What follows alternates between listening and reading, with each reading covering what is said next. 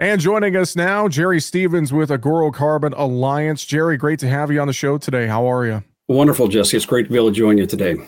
Thanks for making the time. Let's jump in and let's talk carbon markets and opportunities in the carbon market, specifically for ranchers and cattle producers. I still think there's a lot of folks that are trying to wrap their head around carbon markets, this growing industry. So can you tell me a little bit, what are some of the opportunities that are available to ranchers when it comes to carbon? Absolutely. In agriculture, carbon markets are kind of a hot topic these days, as we all know. And a lot of it's been focused kind of in the corn belt and soybean areas of the United States. And last year, Agoro Carbon, we launched a practice and a program for range and pasture for ranchers. Well, and talking a little bit more about that program, as I know that this develops, I mean, we just think about the sustainability aspect. I know that's a big topic. There's so much that's tied up in this that I think ranchers are really trying to do their best to understand how this can benefit them, Jerry. Absolutely. So what we do is we ask them to implement additional practices on their operation. We can talk more about those specifically, but in the end, what we're really talking about is livestock producers being able to improve their forage base through healthier soils. And with that, they can help manage risk and manage water better. Well, and thinking about managing water better and improving their soils, let's talk a little bit more about some of those practices. What can ranchers do on their farm, on their ranch to kind of implement some of these practices and participate in the carbon market, Jerry? Absolutely. There's three main areas, practices we work with producers to implement. The first is going to be improved grazing. That's going to be utilization about the amount of forage you're utilizing or how they move animals across their pastures.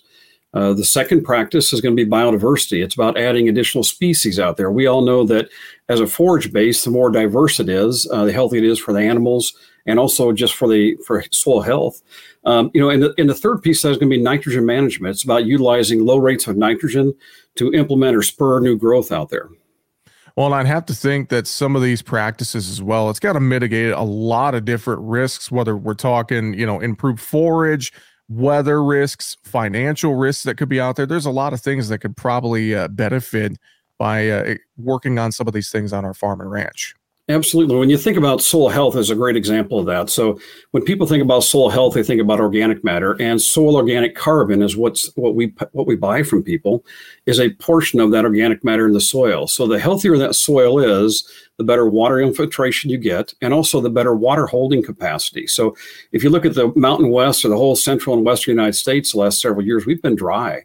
So can you imagine if we have the ability to hold another half inch or inch of moisture in those soils because they're healthier and there's more organic matter? There's a lot of value in that to these ranchers. Yeah, there's so much value in this. And I think about, looking at different practices that you mentioned, but also the support that Agoro is giving to these farmers and ranchers as they work on this journey. I know you guys do a lot of work behind the scenes as well, Jerry. Absolutely. Well, here's the nice thing about it is, I'm based in the Dakotas. I cover Dakota, Montana, Wyoming, and the PNW right now. And, agriculture and ranching is all local. And so one of the nicest things about our program is we can really customize a program in this carbon project to fit producers. So there's not a boilerplate. There's not necessarily a checklist or a point system. But what we know is that every rancher, they have different objectives and different ideas on what they'd like to implement on their farm or their ranch. So it gives us a lot of flexibility that way.